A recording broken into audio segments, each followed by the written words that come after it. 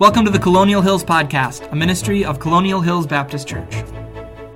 If you have your Bibles, you can be turned to Ephesians chapter 4. As Pastor Phelps mentioned, I'm doing an internship, and so I've jumped in all over the place, and I've thoroughly enjoyed it. And I've enjoyed the ministry experience already that I've gained, and I'm thankful for the opportunity to serve here with all of you. So we do have some family here. My Uncle Tim is here with his wife, Brittany, and their oldest son, Seth, there. And then this is Uncle Paul over here that just nodded his head. And then obviously, most of you have met my wife, Susie.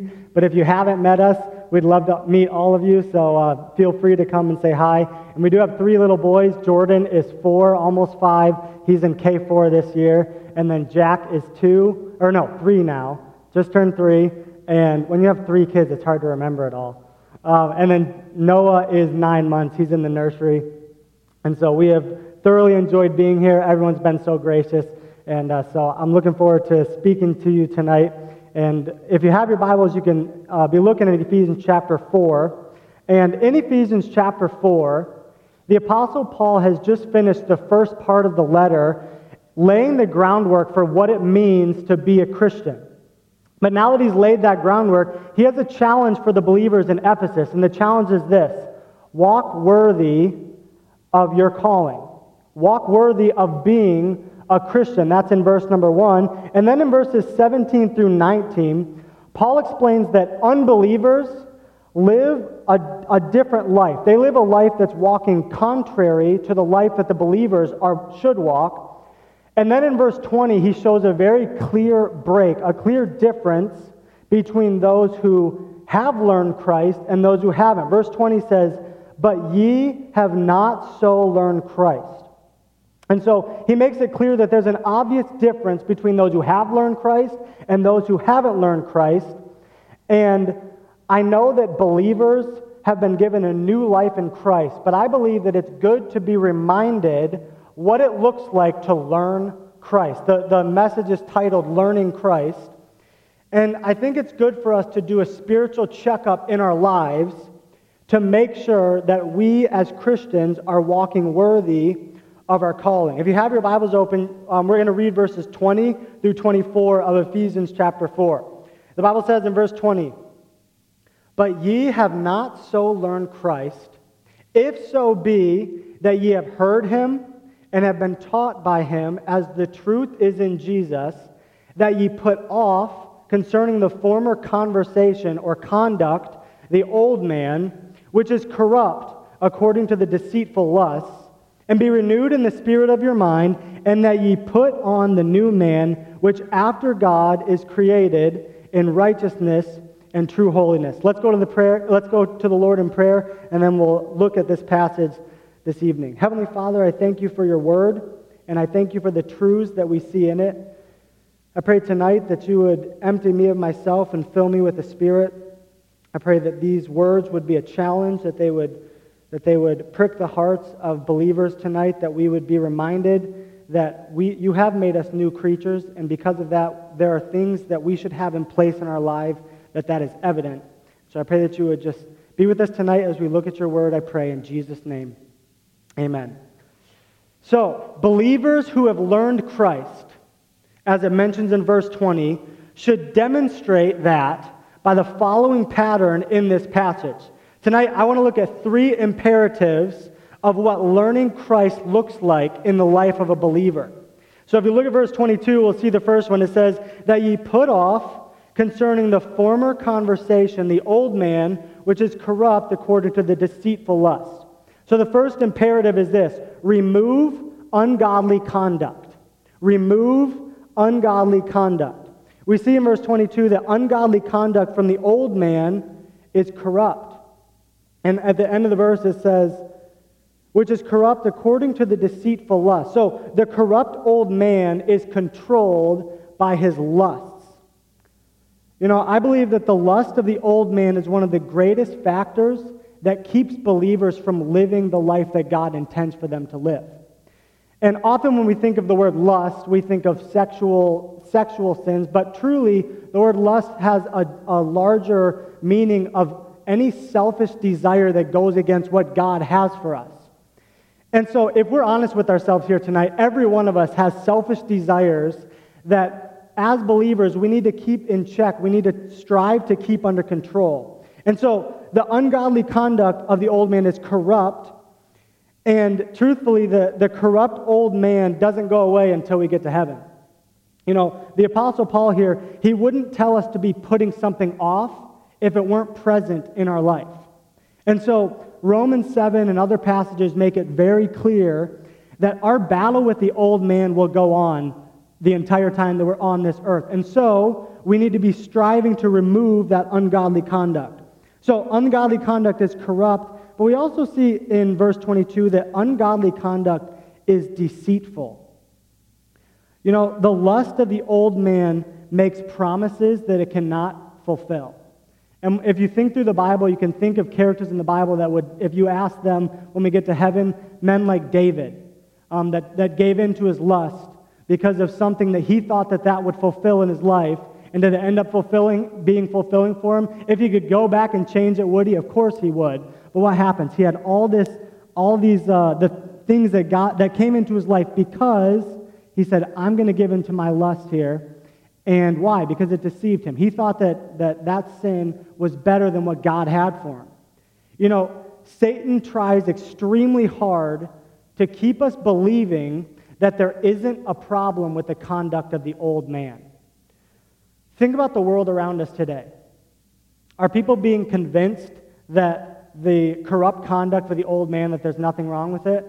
All you have to do is turn on the TV and know that people are being convinced of that all the time. Remember, from day one, almost day one, when Eve was at the tree, what did Satan say? Hath God really said? And the Bible tells us Eve was deceived by her lust.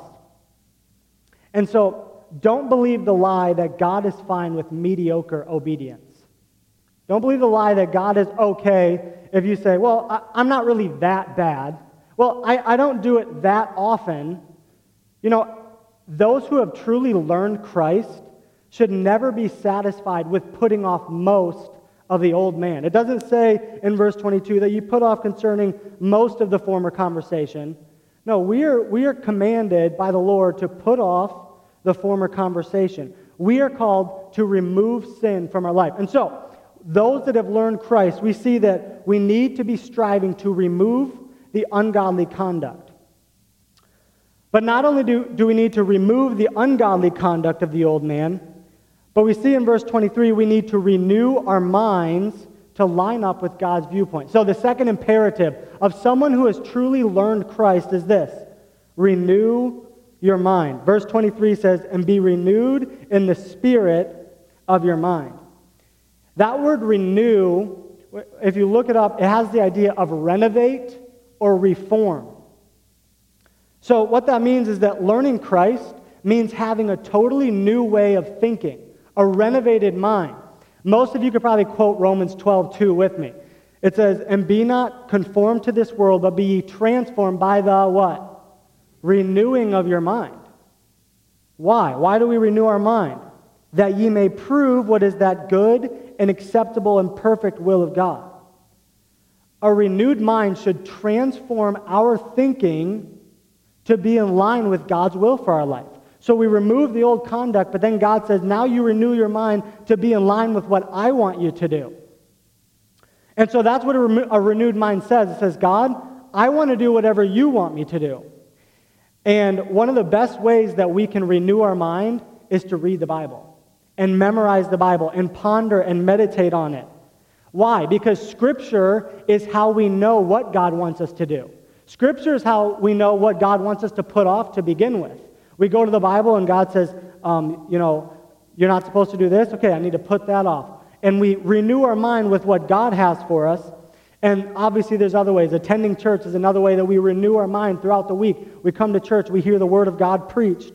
And so attending church and things of that nature allow us to renew our mind. A renewed mind goes beyond just putting off. A renewed mind actually has a change in desires. When I was at college, we went in the dining hall. I found this out maybe sophomore year. They had fresh baked chocolate chip cookies I didn't realize that, but they actually had a bakery right there, and they baked them on campus and brought them out, and they were good. I would grab like 1 or 2 cookies.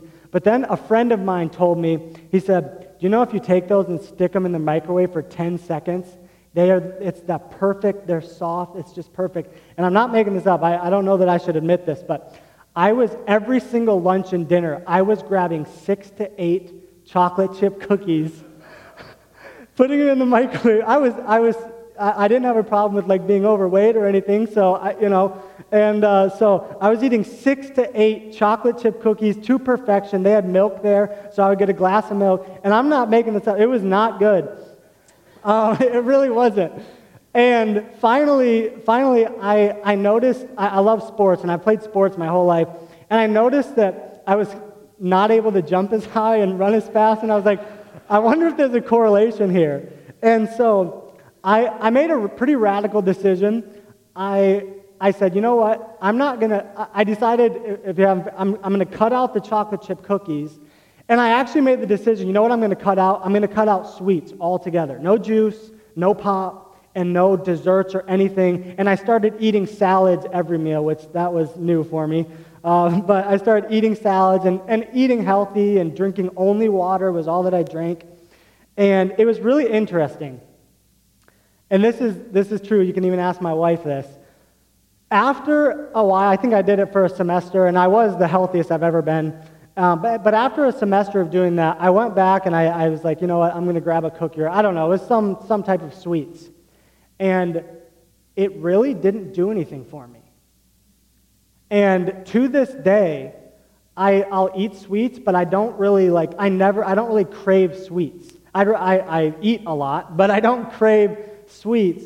And it was really interesting. I think it's a really good example of what happens here, is when you put something off for long enough, and then you're renewing your mind about it, it's amazing, but God will actually change your desires to stop wanting what you shouldn't have had to begin with. And so a renewed mind actually has a change in desires. And another thing that a renewed mind doesn't do is it doesn't view the Christian life as restrictive. If our minds are renewed and in line with the Bible, in line with godly thinking, we will realize that what we are called to put off wasn't good for us to begin with. Once we're in line with God's word, we will say, I don't want that because I know that's not good for me. And you hear people talking about Christianity, and it's like, well, I got to put this off, and Christianity, it's a bunch of rules, and I can't wear this, and I can't listen to that, I can't watch this. But when you reflect and renew your mind towards what God wants, you realize, you know what, that stuff isn't even good for me anyway. And that's the idea of what renewing our mind will do for us. And so it's like, how dare someone tell me not to eat 8 cookies a day? You know, and if I'm honest, I'll say, you know what, that's probably not a very healthy habit to have there. And so putting off the old man is good, and it's important, saying, I'm not going to do that. I know I'm not supposed to, so I'm not going to do that. That's good and important, but renewing the mind will help you begin to not even miss the things that you were putting off. Psalm 37:4, what an amazing verse that, again, you could probably all quote with me. It says, delight thyself also in the Lord, and he shall give thee the desires of thine heart.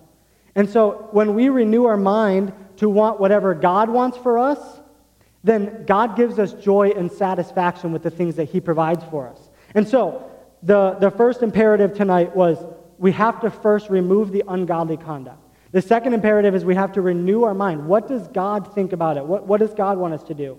And so after removal of the things of the old man and renewing the mind, then the believer is called to replace the old conduct with habits and actions that exemplify holiness and godly character. So look at verse 24. It says, and that ye put on the new man, which after God is created in righteousness and true holiness. So the third imperative tonight is replace with godly conduct. Replace with godly conduct. The new man should not be satisfied with just the removal of the old man. Again, that's good and that's important, but we shouldn't be satisfied with just that. We need to be doing godly things. What does he say? What does the Apostle Paul say? He says, put on. I was reading a commentary by Albert Barnes. He said, the change is so great that there is no impropriety in speaking of one who has experienced it, or the change of the new man, as a new man. He has new feelings, principles, and desires. He has laid aside his old principles and practices, and in everything that pertains to moral character, he is new. I was listening to a message, my pastor, about this passage, and he said, removal without replacement equals relapse. Removal without replacement equals relapse. The Apostle Paul, if you continue reading this chapter, he goes on to start to get into some specifics of what this looks like in the Christian life. He says lying in verse 24. And so, put off lying, put on, he says, speaking the truth, and then he says, why? What's the renewed mindset? He says, for we are members one of another. Why would we lie to someone? He talks about stealing, so theft. Put off theft, and what does he say to put on? Work hard. And then what's the renewed mindset? Why would we work hard? Because he says in verse 28 that you can give to those that are in need. He talks about corrupt communication. Put that off. Put on edifying speech. Why? So you can minister grace unto the hearers. And there's a lot of things we could talk about. If you have bad friends, put those off. But what do you need to do? Get good friends. If you are listening to worldly music and you need to put that off, what do? Bring in God-honoring music. If you're bitter towards someone and you have bitterness in your heart, what do you need to do? Forgive that person. Why? What's the renewed mindset? So you can have a restored relationship with that person. And so once we remove the old conduct, God says, now you need to be putting on things that are of godly character. Anything the world has to offer, God has something better to put in its place. And so in Hebrews chapter 11, if you can turn there, this is the last place we'll turn tonight. Hebrews chapter 11, I was listening to a message by Dr. Bill Rice, and he talked on this passage from Hebrews 11. Many of you are familiar with it. It's the Hall of Faith chapter, or the faith chapter. And in verse 24, it's talking about Moses. And we've heard this, probably you've heard this before. I know I've heard messages like this before. So it starts in verse 24, Hebrews 11:24. By faith Moses, when he was come to years, refused to be called the son of Pharaoh's daughter, choosing rather to suffer affliction with the people of God than to enjoy the pleasures of sin for a season. And if you stop there, it's like, oh, enjoy the pleasures of sin for a season. And when he was preaching, he was being facetious. He says, oh, this sin, it's just so wonderful, and I love it so much, but I know I shouldn't do that because I need... But if you keep reading, look at what it says in verse 26. What did Moses do? Esteeming the reproach of Christ greater riches than the treasures in Egypt. What did Moses realize? That even the worst that God had to offer was better than the best that the world had to offer. The pleasures that he would have gotten from the world. He said, no, you know what? Esteeming the reproach of Christ greater riches than the treasures in Egypt, for he had respect under the recompense of the reward. And so, instead of having the mindset of, well, you know, what the world has to offer is so fun and enjoyable, and I love it so much, but I know I need to just put it off. What's better is understanding that God has something better for you. And if he's called you to put that off, he has something better for you. And so, I know I said last place, but back to Ephesians 4. At the end of the verse, it says, the end of verse number 24, it says, which after God, so the new man, which after God is created in righteousness and true holiness. The new man is characterized by righteousness and holiness. So what does that mean? The things that we fill our lives with should be pointing to God. Anything that we have in our life, if we've learned Christ, as he said, but ye have not so learned Christ. If we have learned Christ, or we're striving to learn Christ, what we fill our life with should point upward. It should point to God, remembering that it's only by God's grace that our new man has the ability to do right and serve him. It says, where did the new man come from? Which after God is created. God, we're born again. We're given, by God's grace, we have the ability to live a righteous life, not because of us, but because of God's grace to us. And so a person who has learned Christ should strive to act like Christ. They should strive to act holy, righteous, and godly. And so I wrote this down for the kind of last thing before the conclusion. The more you learn Christ, the more you look like him. The more that we learn Christ, the more we will look like him. So, learning Christ is something that should constantly be happening in the life of a believer. Remember, there's no point in our life that the old man just doesn't exist anymore. We're always battling with that. And so because of that, this message is not a one-time fix-all. Like, I removed, renewed, and replaced, I'm good to go. This is a daily thing that it's a pattern that we should have in our life to what does it look like to learn Christ. So what does it look like? Well, the first one, we need to be asking ourselves, is there something in my life that resembles the old man that I need to put off? Is there something that I say, you know what, I need to get that out of my life? And then once we do that, we need to say, okay, I removed that. What does God think about that? Renew my mind. What does the Lord say about this? What does God say about this? So I can transform my mind to be in line with what God thinks about it. And then lastly, what can I bring on? What can I put on in my life that will help me look more like Christ? That I can exemplify righteousness and true holiness that should be seen in someone who has truly learned Christ. And so, first we remove the ungodly conduct, we renew our mind, and lastly, replace with godly conduct. That is how we continue as believers to learn Christ. And so I hope that was, I know it's a challenge to me as I study it, and I hope it's a challenge to you. Let's end with a word of prayer this evening. This podcast has been a ministry of Colonial Hills Baptist Church, a church home for all people. If what you've heard has been an encouragement to you, please subscribe on iTunes, Spotify, or Google Podcasts. If you'd like to connect with Colonial or find more resources, you can find us online at colonialindy.org. You can also check us out on Facebook and Twitter. Thanks for joining us today, and we hope to see you next time on the Colonial Hills Podcast.